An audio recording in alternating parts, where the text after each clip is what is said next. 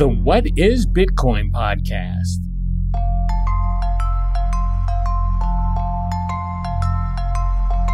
Hello and welcome to the first episode of the What is Bitcoin podcast. Now, the What is Bitcoin podcast will be a short series, maybe around 10 episodes or so, that I'll produce to try and help you understand what Bitcoin is just a little bit better. My name is Gary Leland and I run the CryptoPodcaster.com website. You may recognize my voice from some of the other podcasts I produce, like the Crypto Cousins podcast and the 4-Minute Crypto Show. Before we go any further, I want to make sure everyone listening knows about my conference, BitBlockBoom. That's a real Bitcoin conference that's coming to Dallas, Texas this summer. And I say the real Bitcoin conference because Bitcoin is all we talk about at BitBlockBoom. Not altcoins, not blockchain, just Bitcoin. We have a ton of great speakers at the event, so take a look at our speaker lineup today. And if you use the discount code COUSINS, that's COUSINS, if you use that code at checkout, you'll receive 30% off the price of your ticket. Last year's event was fantastic, and this year's, well, it's going to be even better. So go take a look at bitblockboom.com today. Now let's get to answering the question, what is Bitcoin? You know, when asked that question, many people will answer it by saying that Bitcoin, well, it's a cryptocurrency. A cryptocurrency? What a terrible answer to give. I say terrible because if someone does not know what Bitcoin is, then they probably don't know what cryptocurrency is either. So answering a question with an answer that most people won't understand, it's not really answering the question at all. I want to answer this question for you, but before I do, let's go to Wikipedia and see what Wikipedia has to say Bitcoin is. If you search the term Bitcoin in Wikipedia, it says, Bitcoin is the world's first cryptocurrency, a form of electronic cash sent peer-to-peer without the need for a financial intermediary, and that it's the first decentralized digital currency. Okay, I see they use the word cryptocurrency in their definition too. Now, if you're a techie, that definition might, and I said might loosely there, make sense. But Wikipedia's answer may still be a little too complicated for the average person to understand. Maybe we should start with the basics and answer another question that may be a little bit easier to explain and will give you some needed background information for understanding what Bitcoin is. And that question is, what is money? People spend money, people save money, everyone has some money, but exactly what is money? Money is really just part of a system that's been put into place to help everybody with exchanging products and services. If I give you something of value, you might give me some money in return. And then I can take that money you gave me and exchange it for another product or service that I may want or need. Throughout history, many different things have served as money, almost everything from seashells to precious metals. Precious metals such as gold and silver have probably been the most common items used for money over the centuries. Since gold and silver are rare and in a limited supply, it helps them serve as a pretty decent store of value. But sometimes I really have to question that entire rare and limited supply thing. I mean, they've been mining gold like forever, and they still don't seem to be close to running out of gold. In fact, they seem to keep finding more and more of it, and now they're talking about mining asteroids for gold in outer space. But for thousands of years, gold and silver worked pretty well. Back in 740 BC in China, during the Tang Dynasty, the government at the time decided it'd be great to start using paper for money. After all, block printing had just been invented, and what better way could there be to use block printing than for making your own currency? This was actually the first introduction of paper money to the world. I assume the same arguments that people make today about Bitcoin were made back then about paper money. I can hear them now. Why should I trust paper money instead of gold or silver? Or maybe they said, I want to hold my gold and silver in my hands. I think you get the idea. Now let's advance to the future and travel to the United States. In the United States, paper dollars were originally gold and silver certificates. In other words, paper dollars were a piece of paper that said you owned some gold or silver and that your gold or silver was being kept safe in a vault for you at the U.S. Treasury. You could take your paper dollars to the U.S. government and exchange them for your gold or silver anytime you wanted. I guess people still weren't all that excited about trusting paper money. Instead, they were technically just trusting the United States government to hold their gold and silver and keep it secure for them. I assume it'd be a lot easier for everyone to carry around paper money than it is to carry around a bag of gold or silver. Now, in the 1960s, the U.S. government took the silver out of our coins. I still remember when I was a kid that all the quarters were solid silver. Then in about third grade, they started coming out with a new kind of quarter. This new type of quarter had silver on both sides and a lot of copper in the middle, kind of like a sandwich.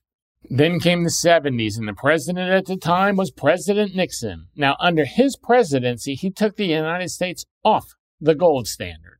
The gold standard? So what is the gold standard? Well, the gold standard was invented by Sir Isaac Newton. Yes, that's right.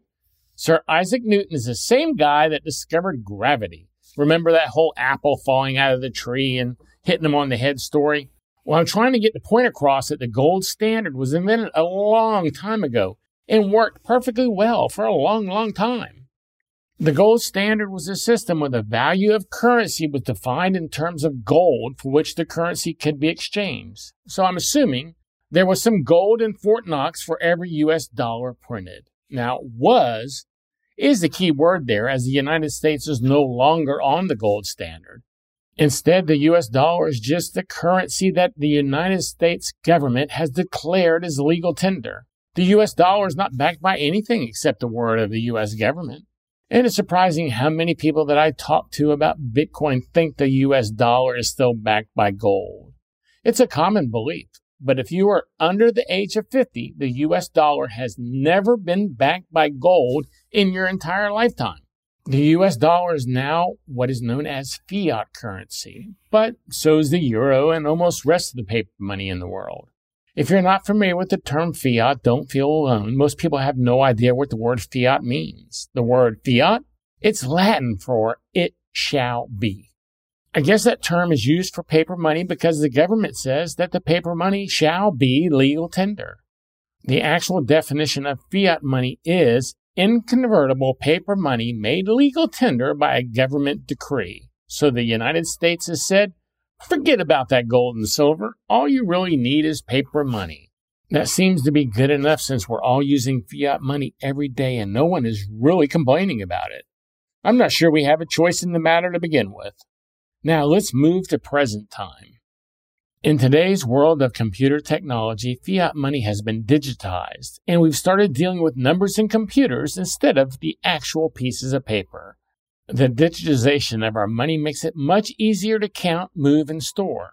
Most of the money you spend today is really just numbers in a bank's computer somewhere. Think about it.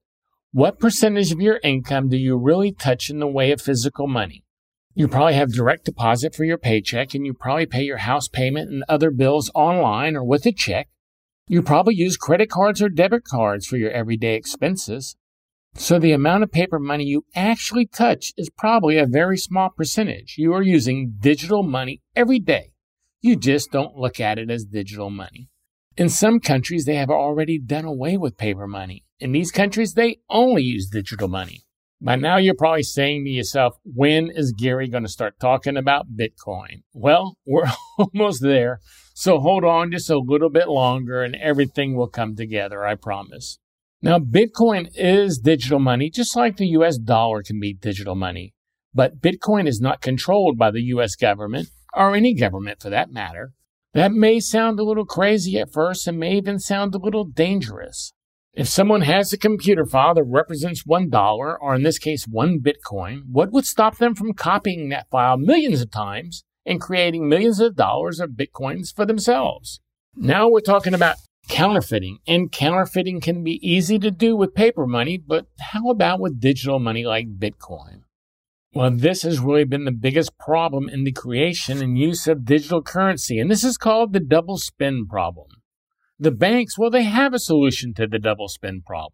They use a ledger system on their computers that keeps track of who owns what. The ledger system is known as a centralized ledger, and centralized ledger systems are what the world has been using for many, many years. The bank's ledger system keeps up with everybody's money. It tracks how much you put in the bank, and it tracks how much you spend or take out of the bank.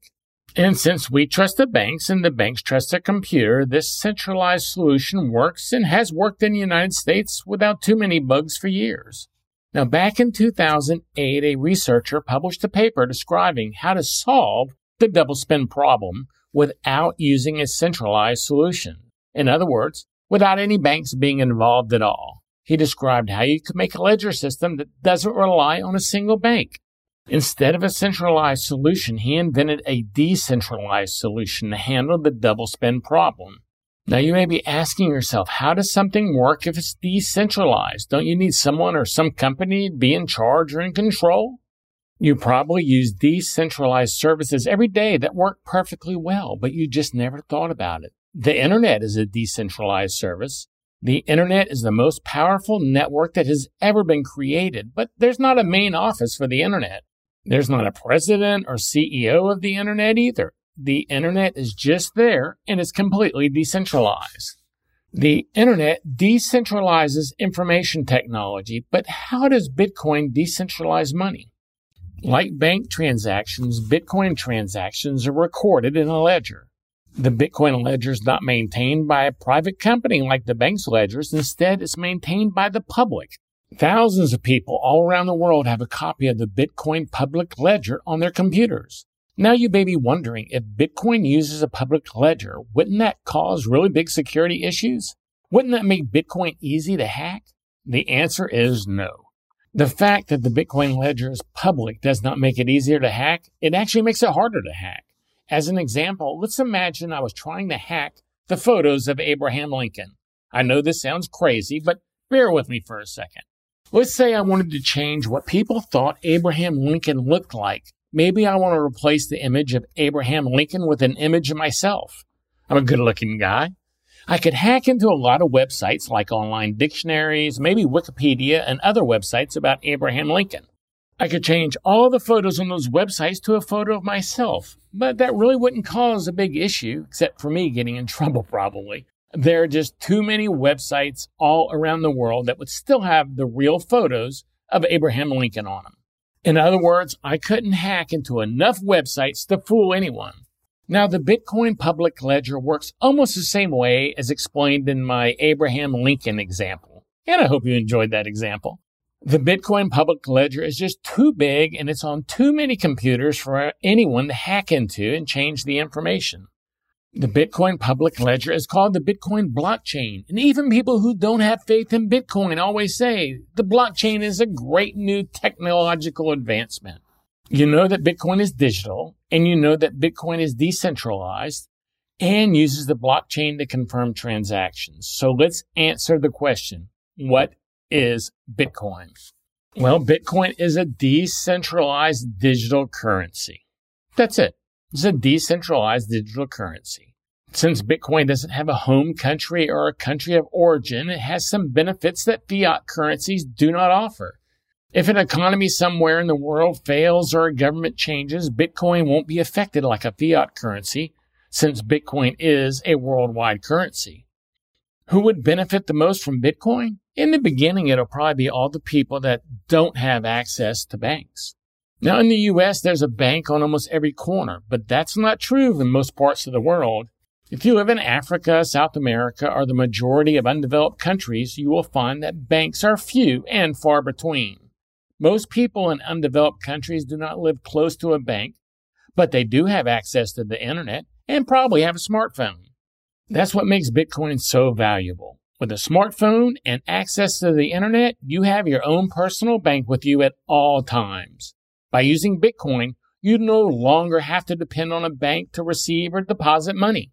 Businesses all over the world are starting to accept Bitcoin as payment for their products. I personally accept Bitcoin at both of my retail stores.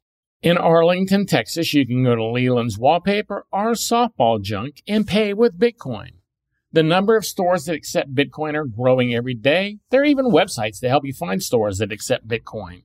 Bitcoin could possibly change the entire world of banking, not just for people in undeveloped countries, but for everyone everywhere. Bitcoin is still in its infancy, but as more and more people get involved with Bitcoin and more tools are made to work with Bitcoin, we may find it becoming so important that we can't imagine how we lived without it. I hope you now at least have a basic understanding of what Bitcoin is and maybe know a little more about currency in general.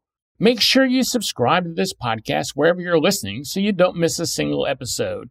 I would love it if you could give this podcast a 5-star rating or a great review on iTunes or wherever you're listening. That really helps more than you realize.